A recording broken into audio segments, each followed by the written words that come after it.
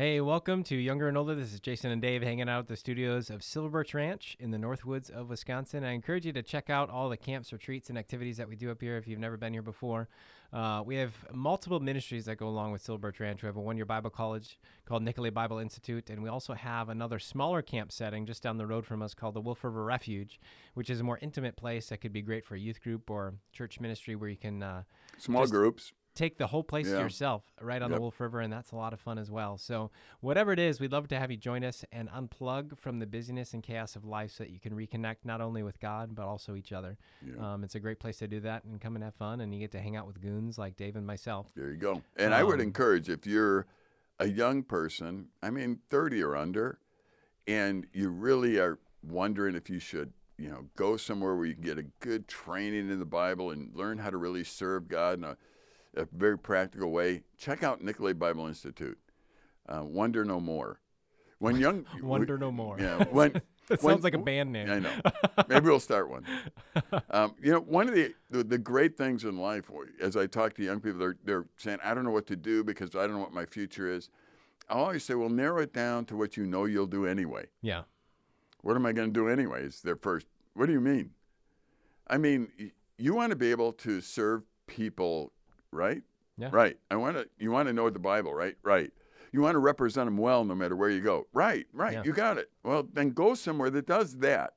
You may not need to learn how to be a welder, or you may not need to learn accounting yet, or some of that stuff, but go to a place that teaches you basic principles in life. And if you do that, you won't be sorry you ever went, and it'll make you a better person. And the Nicolay Bible Institute does that. Mm-hmm. It focuses on the things in life that are very important to know and very important to be able to do, regardless of whatever profession you really choose down the road. So if you're in that category, you're wondering what to do, don't wonder no more. Go and look at Nicolay Bible Institute and join us and come and understand the importance of the things in life that don't change, which is God and our Christian response, what theology is, how to apply it. And I think it'll be a year that you will absolutely see transforms your life. So check it out. Check it out. And we'd love to have you around. We've been going through a list of things I like to teach young people, Jason, at times. We don't really do them in a row here. No, we kind of, if you listen to our show long enough, sometimes we start off with an intentional thought. And even if we do that sometimes, it ends up going a different direction, which is fine. That's how conversations go. Yep. And that's, the leading of the Lord and just real human of us both. But I've been going through a list where I've said, if I were going to teach a young person something that kind of goes through all the areas of life, not just how to weld. If you were going to be a welder, I wouldn't teach you that. I'd send you to a welder to learn that. Yep. But there are principles in life that if you're a believer and if you're a decent, you should be representing Christ, so you're going to be a decent worker and want to make your company successful. There's some general principles that you should apply. Okay. And that's what we've been talking about. And you can always go to silverbirchranch.org and get the past programs of Younger, Older if you want. Yep. And they're in there somewhere. I don't remember which one, so you just have to look and listen to them all, I guess. That's right. And get to it. However, today I want to talk about, or start talking about, the idea, it's a business idea of jumping into what's called PERL, P-E-R-L. P-E-R-L. P-E-R-L is percentage of replaceable labor. Okay. In other words, you're always looking for someone else to teach things to as an insider would know. Your goal is to make yourself that linchpin while you're looking for opportunities to make sure that if something happens to that linchpin, there's another one that can go in that spot. Yeah. So you're always looking to make the people around you successful. Yeah. You don't keep secrets. You don't do things to say, I'm so valuable to this company, they won't fire me. Mm-hmm. Because anyone that's ever said that will find out that that's not true. Yeah. Because anyone can lose their job for any reason, and nobody's so valuable in general situations. Only God is that valuable. Nobody else is. That you can go on and think this person's so valuable. I've talked with men so many times, and they've said, well, I'm valuable to my company. I said, well, don't go in for a week and see what happens. Mm-hmm. They say, no, I would lose my job. Oh, you're really valuable then. Yeah. You don't go in. They don't need you anymore. Mm-hmm. They figure out a way to do their work without you. Absolutely. And that's what you're afraid of. Hmm. Here's the reality of it. If you have a heart attack today and fall over, wherever you work will probably go on. Yep, they'll figure out a way. Now, if you own the place and you're the only worker, okay, there are Then it's- exceptions, right, I guess. it's- yeah. Obviously. There's always an exception. Yeah, I'm not. To You any want to point to analogy. the exception? Go ahead. I'm talking about That's the right. general rule here. And so you need to understand that. But to work in a way that you're basically saying, I want stability in life, and I want stability for the place I work. I want stability for the people around me. Mm-hmm. So, for example, in our ministry at Silver Birch Ranch, we have a guy, I think, that is a genius at business operations. Mm-hmm. So my goal with him is that he makes sure to take the people around him and train them in how he does things. Yeah. So that if he doesn't come, he wants to retire, he has something happen to him, all of a sudden, nobody really misses a beat. Absolutely. And you might take that personal, like, I'm not that important. Mm-hmm. Well, you're not. Right. Here's the difference, though. I want this guy around. Mm-hmm. And I've told him that often. Right. I go to him and say, no, I'm glad you're here. I want you here. And that's exactly how God made all of us to be. Mm-hmm. He made us to be people who work so hard because we do everything as under the Lord. We're ethical. We're right in what we do. We take care of the people around us, and we have no secrets. We help everybody know what we know. So if we're not there, they can take care of it. Mm-hmm. Yeah, I mean, essentially, if you're doing your job well enough, you're almost working yourself out of a job. You are, always. And those are the sort of people that do well. Yeah. Across the board. And, I've never found, if you really do that well, I've never found where those people aren't wanted around unless there's somebody that's wanting their position and doesn't want them around because they keep getting promoted because of the way they work. Right. And so then they scheme somehow to get rid of them. Yeah, yeah. However, that shouldn't worry you. Honestly, being wanted by the people around you, being wanted by the workforce is so much more valuable than ever being needed. Yeah. I've seen guys who have come to me who have worked for places up here like factories or whatever else, and they've told me stories about working on the floor and how the foreman comes and says, we don't need you. Mm-hmm. And they were insulted by that, and they would talk to me and say, I'd like to go to a place where I'm needed. And I say, no, you don't. Next time he says that, say, yeah, I know, and see what happens. Yeah. And then work in a way where they would actually miss you if you weren't there.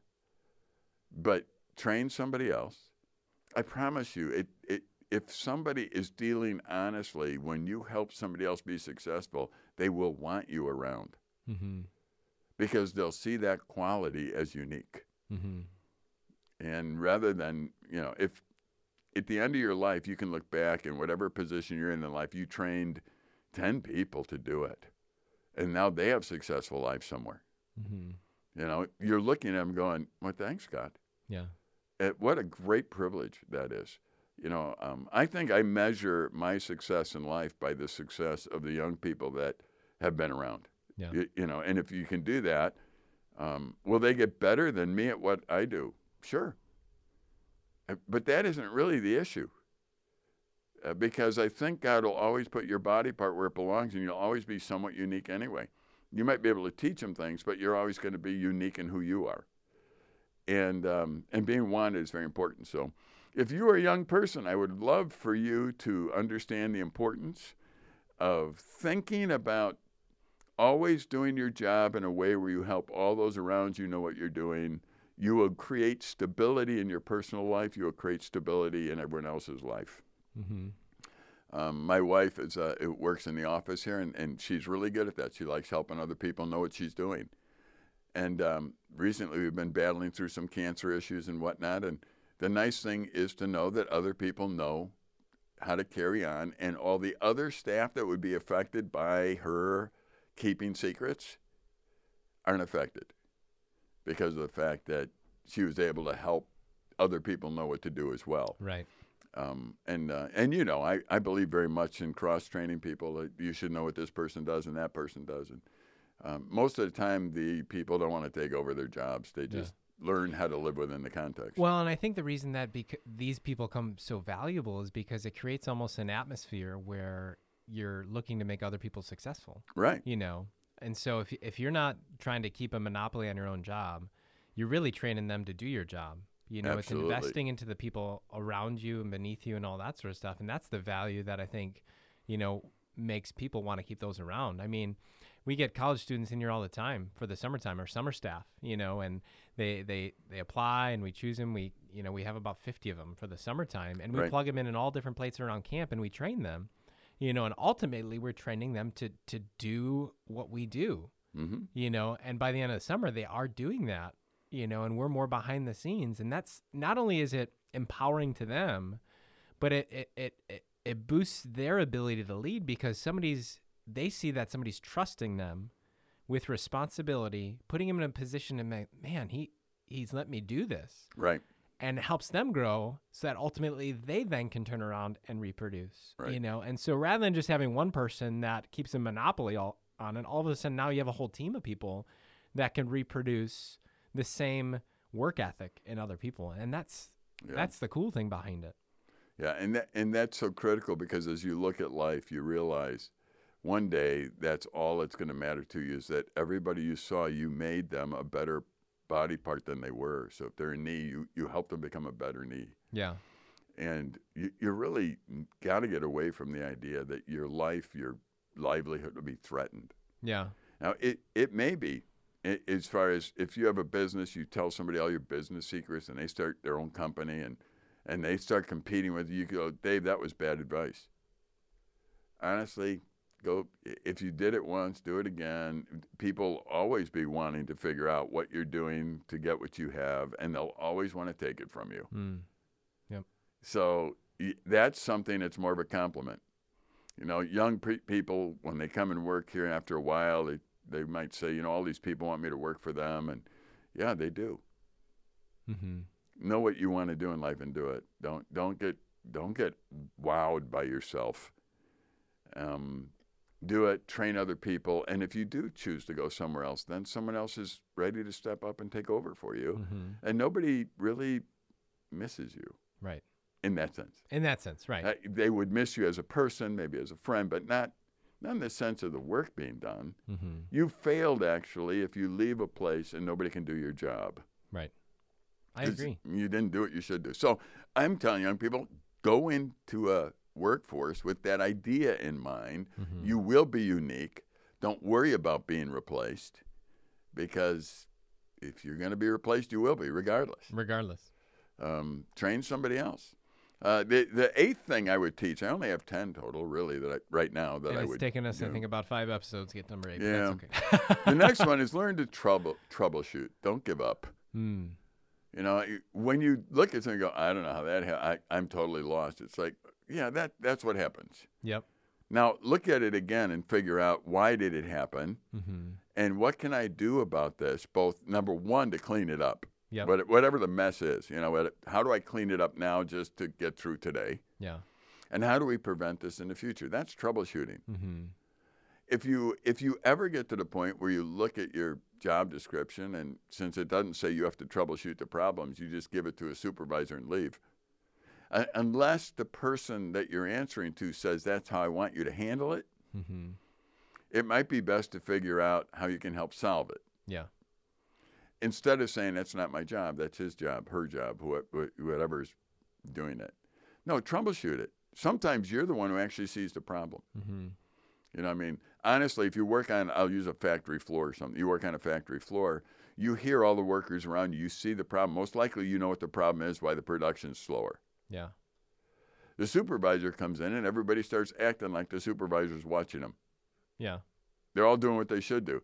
The supervisor cannot figure out what the problem is. Yeah. You don't want to deal with it because you'd be a snitch. Mm-hmm. But you know the problem. Yeah. I'm saying be the troubleshooter. Right. Don't be the one who hides the problem. Mm.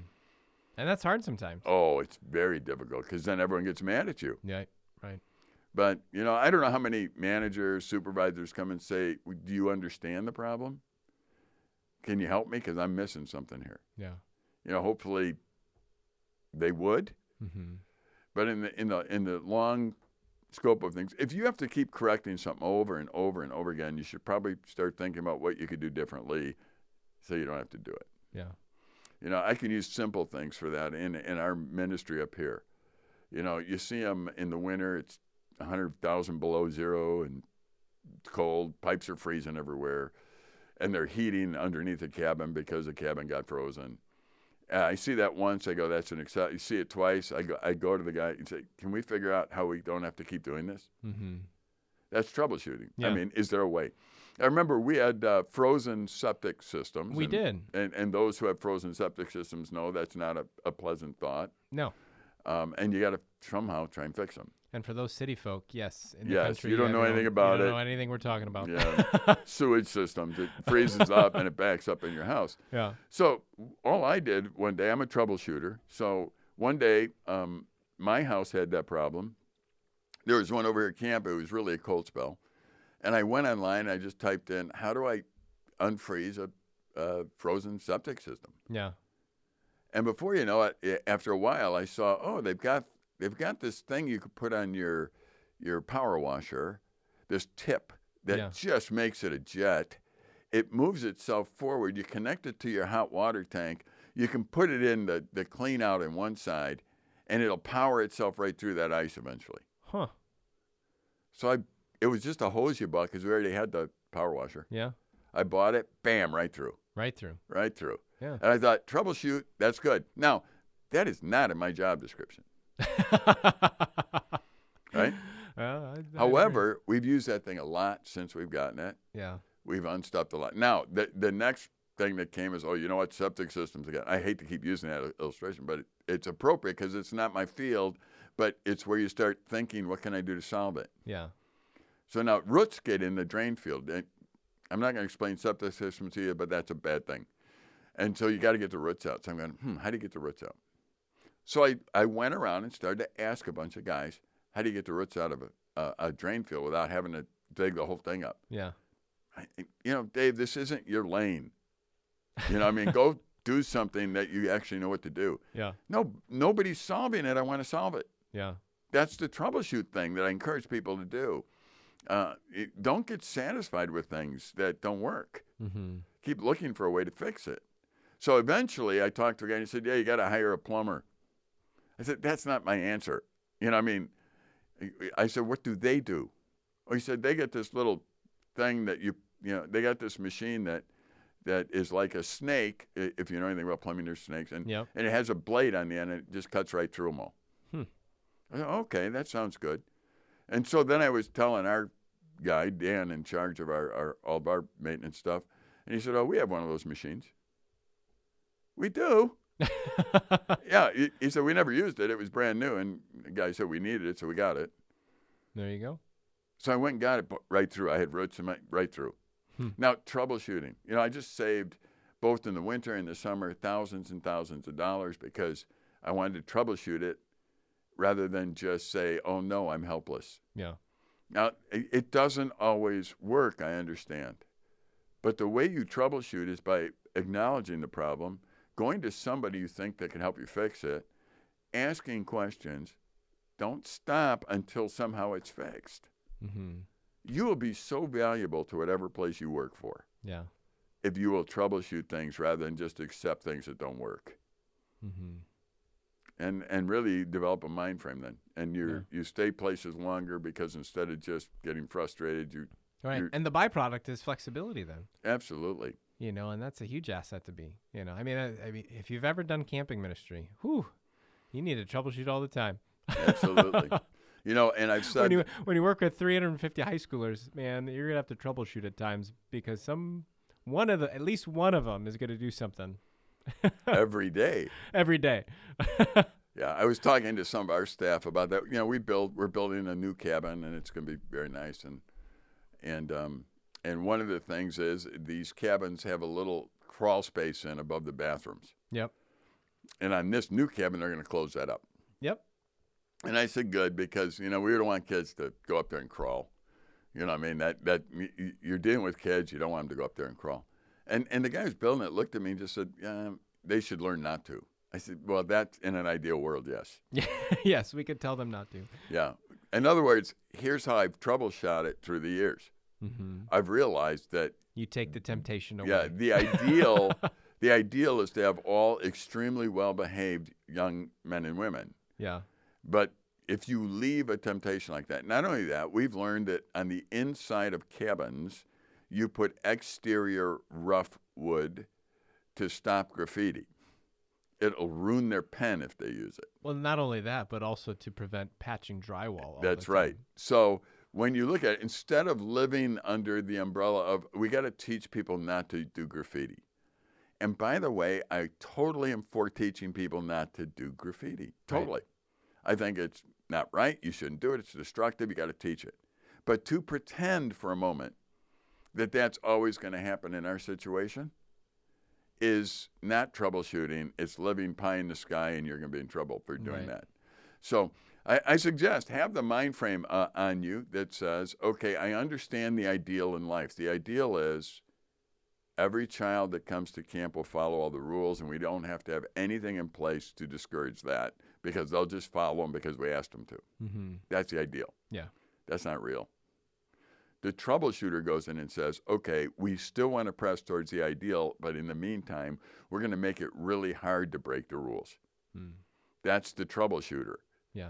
And then you make it hard. And I promise you they'll figure out creative ways to break them anyway. Oh, absolutely. And then you keep trying to create things that minimize it. Oh, it's what I call camp proof. Yep. It's my way of troubleshooting. I have to make it camp proof. Yep. You know, many people pitch new game ideas to me, new concepts, and then I start shooting it down. They're like, "Why you got to be so negative?" I'm not being negative. Yeah. I'm just letting you know how my brain thinks now because I have to troubleshoot every situation to make it camp proof. Right. Before you even do it, you need to troubleshoot it. And I've learned to troubleshoot it ahead of time rather than after the fact. Right. You know. That is wise. And what I'm saying to young people is, learn to have that mind frame from the beginning. Yeah. Troubleshoot problems, fix them, so you never have to deal with them again. Mm-hmm. As I grew up, and I've said this before, you know, one of the greatest things that my dad did for me is allow me to make those initial mistakes. That wasn't a big deal. Yeah. But he never wanted me to make them twice in a row. He didn't want to. Yeah. Then it was like, why didn't you learn from the first time? Mm-hmm. What he was basically saying is, why didn't you troubleshoot this? Why didn't you figure out that you shouldn't do that? Yeah. Instead, I'm not going to be around the rest of your life telling you shouldn't do that. You should, at some point, realize that when you do this thing happens. Right. And so you eliminate that, so you don't have to do that anymore. Mm-hmm. That's troubleshooting. And it's a mind frame. Don't make somebody who's over you, if you want to call that, in the structure, whatever it might be, don't make them the ones that have to troubleshoot, or they might troubleshoot you right out of there. Right. Be the one that they can rely on and troubleshoot. Absolutely. Absolutely. Simple principle. As I talk about this too, I remember one of the things that I love challenging Jason with, and if you're listening and you have young children, is, all right, how do you actually train your children then to do these things? Because if you can train them to do this when they're young, then as they get older, it's going to be a part of who they are. Mm-hmm. You know, I act a lot like my dad, because he did all these things. Yeah. And you just learned it from him.